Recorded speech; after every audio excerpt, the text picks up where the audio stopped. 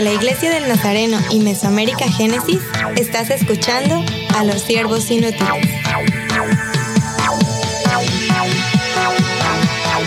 Saludos y bienvenidos al podcast de los siervos inútiles. Aquí estamos otra vez y estamos motivados. Hemos escuchado muy buenos comentarios después del episodio anterior y queremos seguir un poco en esta línea, pero antes debo presentar a todos. A mi izquierda, Emily Armstrong. Saludos. De su izquierda, o a su izquierda, el reverendo José Luis Acevedo.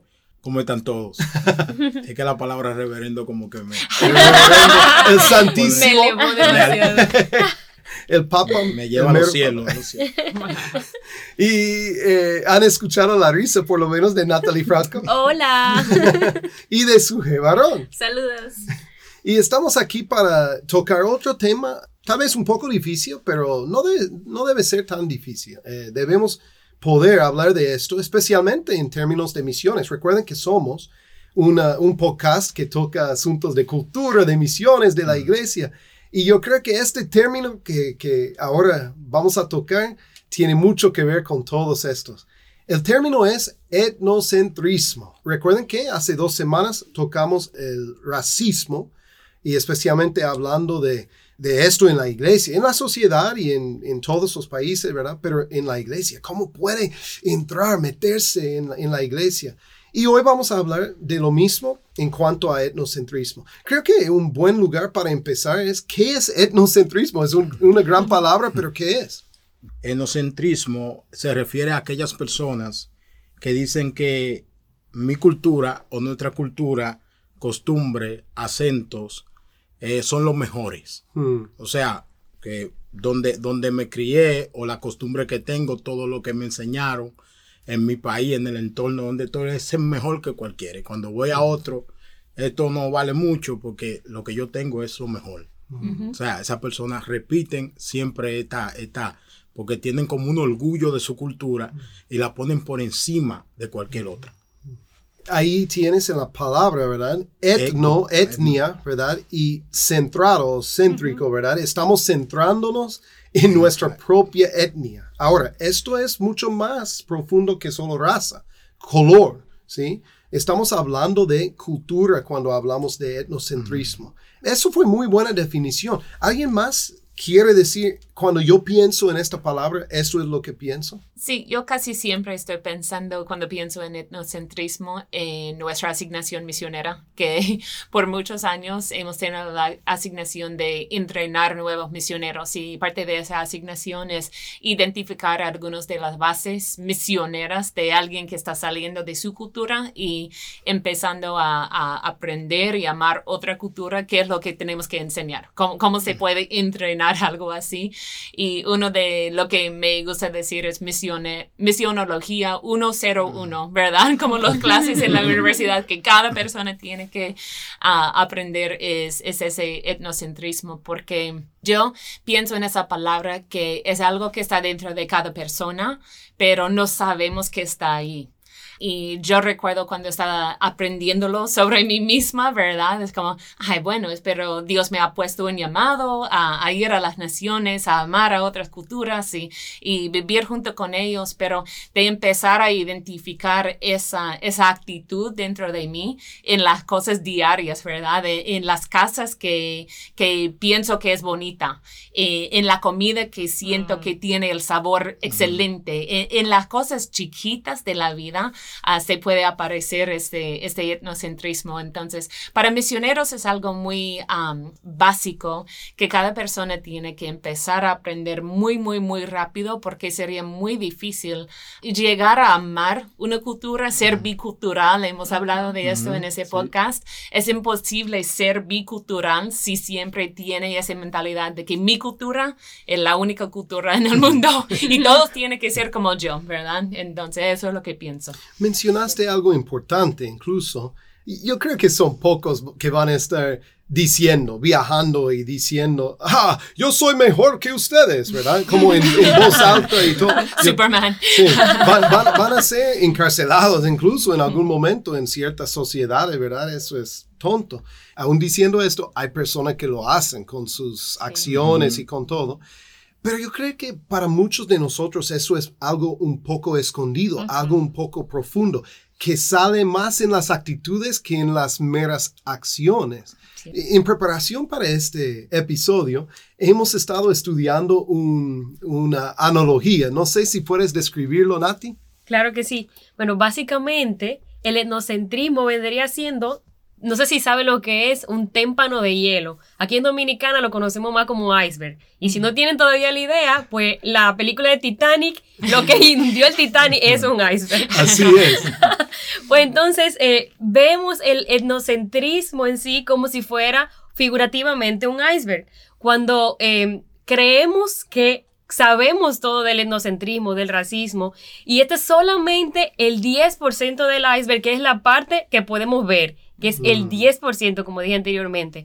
Qué sé yo, las peleas por raza, los crímenes de odio, pero entonces debajo del agua, ¿verdad? Se encuentra el 90% del iceberg, la parte grandota, lo que hizo que el Titanic se hundiera, ¿verdad? Y entonces esta parte es la que esconde básicamente todo en sí, los pensamientos, la ideología, los prejuicios, la xenofobia, la discriminación en sí que está detrás del etnocentrismo. Y hasta en las instituciones o en la sociedad. Exacto. Cosas que pensamos, no, eso es normal. Pero no es normal, no es igual. No hay igualdad para todas las personas, ¿verdad? Suje, cuando tú estabas viendo esta analogía, ¿en qué pensaste o qué llamaste la atención? Pensé en mi experiencia. Y bueno, quiero comentar que el choque cultural es causado por el etnocentrismo. Entonces, como decía Emily, escuchamos este concepto, pero es como, ay, ¿verdad? ¿Cómo la gente puede sentir eso y puede pensar? Pero cuando realmente lo vives y lo experimentas, te das cuenta, como decía Scott, que es algo que está como oculto y muy profundo. Entonces, yo experimenté esto cuando llegué a vivir aquí a Dominicana y tuve que vivir mi primer mes con una americana, una dominicana y una mexicana. Entonces, 3 culturas diferentes con un objetivo, plantar, ¿verdad?, una iglesia en Santiago, en República Dominicana, pero ahí fue donde empezó, ¿verdad?, a brotar como mi orgullo mexicano y empezar a ver, ¿por qué hacen eso aquí? ¿Pero por qué ellos dicen esto? ¿Pero por qué son tan necios? ¿Pero por qué? Y empezamos a tener una serie de crisis el primer mes, pero muy fuerte, pensando en los pensamientos, en las acciones, todo era diferente, y obviamente yo pensaba que yo estaba correcto. Es que ellos piensan mal, ¿por qué actúan así? Es que no les enseñaron bien. Estaba anteponiendo mi cultura y creyendo que mi cultura era superior a la de ellos, ¿verdad? Pero esto no me iba a llevar muy lejos a alcanzar el propósito o el objetivo si no había un cambio, ¿verdad?, en mi mentalidad y dejar de juzgar todas las cosas según mis propios criterios. Sí, yo creo que con el etnocentrismo, que solo de escucharte, Suje, que yo creo que es algo que podemos leer, podemos aprender, pero antes de sumergirnos en la cultura, que es muy difícil, aunque podemos identificar y saber que eso me va a pasar. Yeah. Es muy difícil saber cuál es la cosa que va a salir de mi vida o salir de mi mente cuando no hemos salido de nuestra cultura. Sí. Y esa es parte de lo que es. Hay 90% de lo que creemos nosotros que ni sabemos por qué lo creo. Solo es porque alguien me dijo, o la iglesia me enseñó así, o mi bisabuela me dijo eso. Entonces todo eso está creado y basado en nosotros y no lo entendemos hasta como identificarlo viviendo con otra cultura y hay cosas muy malas de etnocentrismo, pero también puede ser cosas buenas también. Entonces tenemos que buscar ese balance, ¿verdad? Tenemos que estar en medio de 2 culturas a identificar cuáles son las cosas bonitas de las 2 culturas o 6 culturas o lo que sea. Entonces para mí es interesante escuchar como tus experiencias, ¿verdad? A saber que yo voy a enfrentar esto. Pero cuando está ahí es como, estoy enfrentándolo y no sabía. Quiero aclarar, no hay nada bueno, no estás diciendo que hay algo bueno con el etnocentrismo en sí. No. Claro. Ok, con otras culturas, sí, claro. Sí. Exacto. Ahora que has sido un poco vulnerable y honesta, voy a contarles también, y estoy un poco avergonzado admitiéndolo, pero como misioneros novatos, sí, hicimos cosas buenas, pero todavía habían estas cosas ocultas, como dices. Recuerdo que estaba en Guatemala y estábamos ya en un restaurante, ¿verdad? Y restaurante tras restaurante, cuando estábamos en momentos especiales, ¿verdad?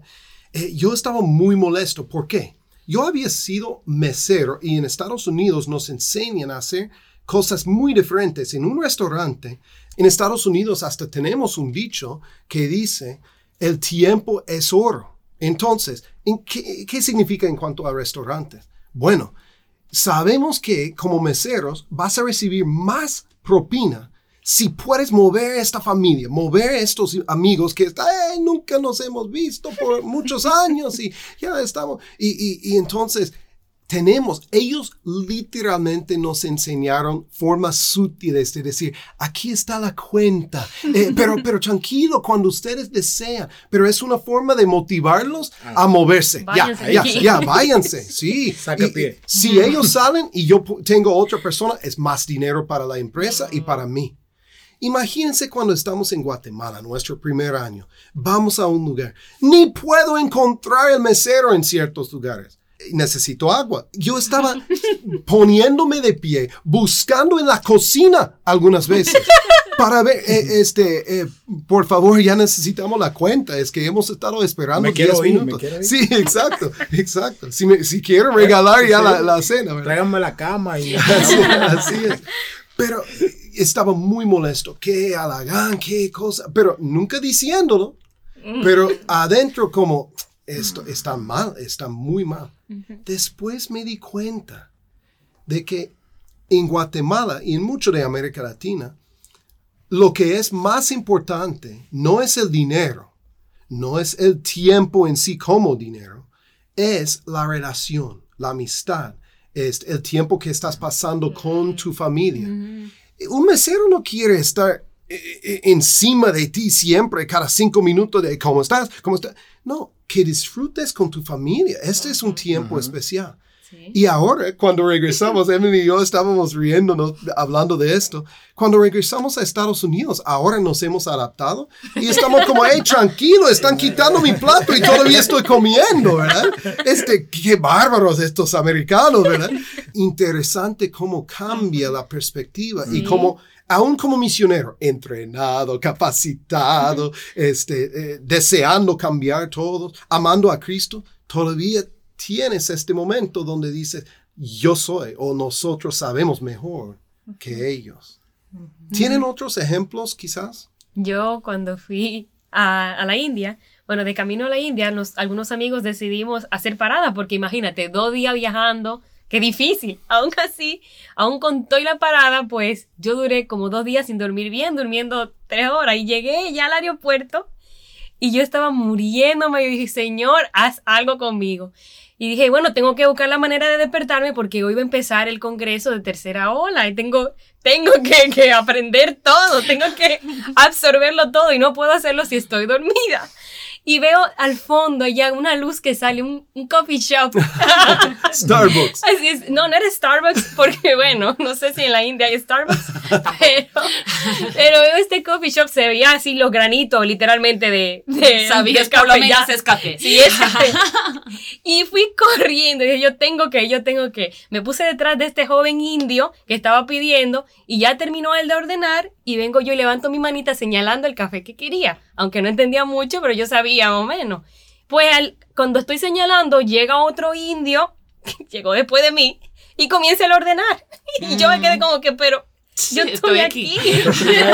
Hay una fila. O sea, yo estoy chiquita, sí, pero manito, yo estoy aquí. Y termina él y ya voy a pedir, incluso hablo, pero llegó otro y me coge el turno. Y dije, no puede ser. En mi mente inmediatamente yo dije, pero ni en Dominicana hay tanto desorden. Que me perdonen mis amigos indios, pero mira, que de verdad que eso me llegó inmediatamente a la mente. O sea, y yo ni siquiera lo pensé y ahora que lo pienso, realmente fue etnocentrismo. Tomé mi cultura, que no es tampoco muy organizada, pero, por encima. Pero lo tomé como un punto de referencia para juzgarlos en ese momento. Y bueno, aun cuando me fui sin café porque me pasaron a buscar, pues entendí que aun cuando somos diferentes, o sea, que ellos hagan algo así diferente, no sé, no significa que lo están haciendo mal, sino que lo hacen diferente a lo que yo lo hago y su realidad quizás es diferente. Entonces, en mi posición de juzgarles. Bueno, a mí me sucedió en Venezuela con una pasta aquí nosotros estamos acostumbrados a hacer el espagueti hundido en salsa, con todos los poderes. Con mucha chuleta, maíz. Aleluya, ya. Me hace agua la boca. Le echamos muchísimas cosas. Salami, de todo. Nosotros, tú la has comido. Seguro, ¿verdad? Y cuando estamos sentados ahí, nos llevan a comer a la casa al invitado. Esta mujer viene y trae esa pasta blanca, hundida en habichuela negra, y la salsa en una tacita aparte. Yo me quedo así como mirando eso. ¿Qué es esto? Digo yo, y esto es espagueti. Entonces, yo lo que estoy pensando en la pasta de mi país. Y digo, pero esto no, yo no pude, me quedé pensando, digo, ¿cómo lo hago? Que no se sienta mal la persona que me ha brindado. Claro. Entonces lo que hice fue que agarré la salsa que estaba ahí, la señora se me queda mirando y agarro la salsa. Yo veo que ella le eché de chin, lo mueve, yo se le eché toda para ponerla roja, porque yo lo que tengo en mi mente es pasta hundida en salsa con habichuela negra, yo no sé lo que es esto, yo estoy haciendo una liga ahí. Yo puse esos rojos, agarré un picante que había por ahí, también le eché, y la mujer se me queda mirando, y yo comienzo a comérmela. Y cuando voy por la mitad, ya no podía más. Hice el mayor esfuerzo que pude. Y cuando me quedé ahí, dice ella, pero qué raro, usted come. Digo yo, raro está esa pasta que nunca la he podido probar. Sí. Entonces, el asunto de esto es, al final de cuentas, que siempre como que le sale ese orgullo cultural a uno. Sí. Siempre le sale como esa costumbre de que sentimos que si vamos a otro país, la gente tiene obligatoriamente, o creemos que debe ser así, que se van a comportar igual que nosotros. O van a hacer las cosas igual con nosotros. En la comida, cuando vamos a pedir un servicio, cuando compartimos con una persona de otra cultura, pensamos que se debe comportar igual a nosotros. Pensar igual que nosotros. O hacer las cosas igual que nosotros, comer igual. Y no es así. Todo el mundo tiene una manera distinta de hacer lo mismo que yo hago. Exacto. Pero de otra forma. Y comerlo de otra forma. Entonces, cuando logramos quitar ese etnocentrismo de nuestra vida, que podemos adaptarnos a la cultura y ser multicultural, adaptarnos al momento y a la comida, a todo, de una manera más aceptada. Has hablado muy bien de esto y creo que todos los que están escuchando ahora han escuchado nuestros testimonios, nuestros corazones. Ninguno de nosotros como misioneros, como líderes en la iglesia, hemos sido excluidos de tener etnocentrismo en algún momento. Entonces, ¿cómo podemos combatirlo? ¿Cómo podemos ya mejorar esto? ¿Tienen algunas estrategias o algunas técnicas o algunas pistas para nosotros? Solo algo que yo pienso, Natalie lo dijo y nunca lo había pensado así exactamente igual, pero dijiste que usaste tu cultura dominicana como punto de referencia. Y yo creo que eso es algo muy, muy rápido, muy fácil para cualquier persona entender lo que es etnocentrismo. Cuando estoy poniendo mi cultura como la regla, ¿verdad? Y todos los demás están medidos encima de lo que soy. Entonces, algo que yo digo que es mi pista, que uso siempre, es trato de identificar las cosas que me están frustrando y en vez de enojarme o sentarse ahí frustrada, trato de identificar por qué estoy frustrándome. Y es algo que a veces necesito 1 minuto para identificar, a veces necesito 1 año para identificar.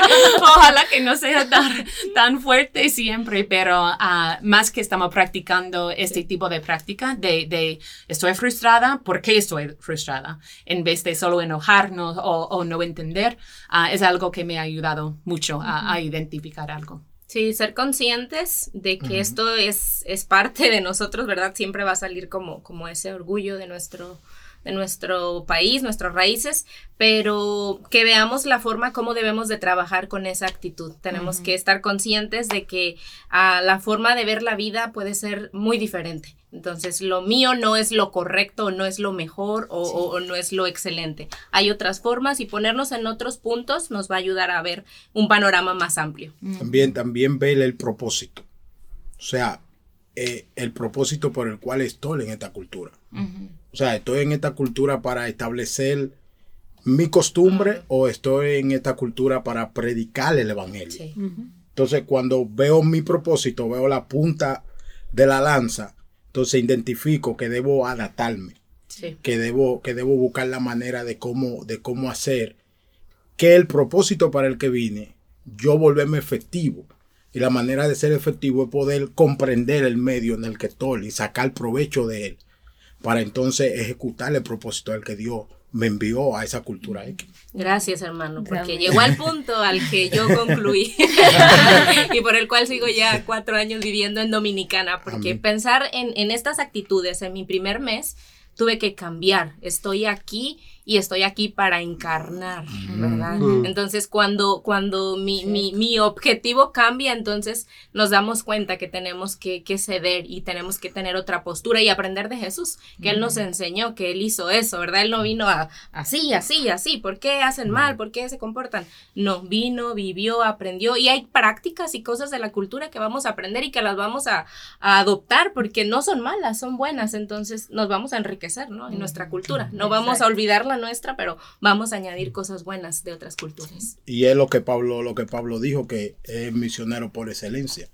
Él dijo, en todo me he vuelto de todo. He sido judío para los judíos, gentil para los gentiles. Para el que no tiene ley, yo he sido sin ley, aunque yo sé que tengo la ley de Cristo. O sea, me he adaptado a cada uno de ellos para de cada uno de ellos yo tratar de ganar a uno para Cristo. Es el objetivo de tu poder ir a otra cultura a predicarle el evangelio, que tú puedas conocerla, adaptarte, volverte parte de ella para ganar lo que realmente viniste a hacer, que es salvar las almas. Y tiene que buscar para aprender. Tiene que buscar oportunidades y aún usando mi propia experiencia aquí en Dominicana, llevamos 6 años y quizás hace 4 años alguien me dijo, pero Emily, tú tienes que pensar que todavía hay generaciones viviendo en Dominicana que fueron criados dentro de la era de Trujillo. Y por 30 años este país estaba bajo una estructura que es bastante diferente de lo que es hoy, pero tiene que entender la gente que estaban criados así. Y fue como la primera vez que había pensado que es verdad, hay una generación aquí que es bastante diferente que sus hijos, que sus nietos quizás. Entonces, para mí fue algo de aprendizaje, de abrir los ojos en una manera diferente. Después de vivir aquí 2 años, alguien me dijo, pero la historia, hay que entender la historia de la gente. Y son cosas así que para vencer el etnocentrismo tenemos que entender lo que es este témpano de hielo, ¿verdad? Ese iceberg, lo que es el 90%. Hay que leer sus libros, hay que entender su historia, hay que escuchar lo que son sus ancianos, hay que entender la tradición de sus festivales y cosas así. Y así podemos empezar a vencer que en mi cultura es la regla y vamos a vivir en unidad. Han mencionado cosas muy importantes. La mejor forma, podemos leer, podemos tomar una pausa y pensar, ok, mi cultura es así, podemos aprender mucho. Yo creo que la forma más efectiva para ya mejorar el etnocentrismo en nuestras vidas es pasar tiempo con personas de otras culturas. Tal vez tienes que ya tomar el paso y tomar un viaje. Claro. Porque en tu propio país, aunque en todos los países del mundo, hay culturas diferentes. Pero vas a tener que ser intencional.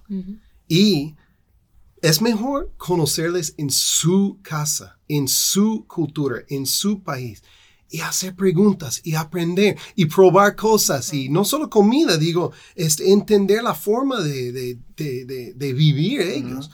Y ya cuando empezamos a hacer esto, empezamos a tener amigos. Estoy pensando en ti, Nati. Solo después de un viaje, tienes amigos de 20, 30 países en todo el mundo que tú estabas con ellos, aprendiendo, riéndote a veces con ellos, a veces bien confundida. ¿Por qué hacen esto? No solo de la India, de muchos países que estaban en una conferencia que se llamaba Tercera Ola, ¿verdad? Pero ¿qué ha hecho en ti? Ya eres diferente. Yo te veo un poco diferente, ¿no? Entonces, Yo creo que esta es la cosa. Entre más tiempo pasamos con otras personas diferentes, más vamos a apreciarlas. Quiero terminar con esta también. En el episodio anterior estábamos hablando del racismo. Uno de las etiquetas, por decirlo, del hashtag es Black Lives Matter. La vida de los negros importa. Pero como iglesia, no es que solo debemos decir importar. Claro, como mínimo, me importas. Claro. Pero también como iglesia debemos decir, no, José Luis, por ser dominicano, por hablar español, por tener un trasfondo diferente, tú mejoras a mí. Claro. Yo te necesito a ti. No es que solo, sí, me importas. Sí, esto es poco. Para mí es poco. Pero otra vez, no quiero minimizar lo que está pasando en Estados Unidos porque por lo menos es el primer paso. Pero como iglesia debemos siempre decir, wow, yo soy mejor ahora porque tú, siendo tú, no cambiando para que seas yo, ¿verdad? Pero siendo como tú eres, mejoras mi vida. Y yo te aprecio por quien eres. Y esto es importante. Y esto es lo que Pablo estaba diciendo. Voy a conocerles a ellos ya en su lugar, en su ambiente, para poder, en algún momento, poder comunicar el evangelio con ellos. ¿Algunas palabras para terminar, para clausurar? Bueno, me gusta lo que mencionaba la misionera Erika Ríos. Dice, no es fácil luchar contra el etnocentrismo, sin embargo, no se nos ha llamado a luchar contra él, sino a vencer el de uno mismo. Excelente. Y verdad, era algo similar a lo que leíamos con el racismo. A veces queremos como que el mundo cambie y todos cambien, pero podemos empezar por nosotros mismos y tener cuidado de nuestras actitudes, de nuestros pensamientos y verdad, de esta forma vamos a poder mantener estas mejores relaciones con otras culturas. Así es. Wow, bien dicho, excelente. Y esta vez voy a hacer la pregunta a Nati, está bien asustada, pero ¿dónde pueden ellos encontrarnos para seguir esta conversación? Claro que sí, nos pueden encontrar en la página de mesoamericagenesis.org, también en Facebook como Siervos Inútiles Podcast y en Spotify, síganos, suscríbanse y ya ustedes saben. Sí, así es, queremos tener más conversaciones como esta, pero con ustedes, no solo con las personas que estamos aquí en este cuarto. Bueno, somos los Siervos Inútiles, gracias por estar aquí con nosotros. Yo soy Scott Armstrong. Yo soy Emily Armstrong. Yo soy José Luis Acevedo. Yo, Natalie Franco. Yo soy Sofía Ibarrón. Y hasta el próximo. Para más información, visítanos en nuestra página de Facebook Siervos Inútiles Podcast. Encuentra este y todos nuestros episodios en mesoamericagenesis.org.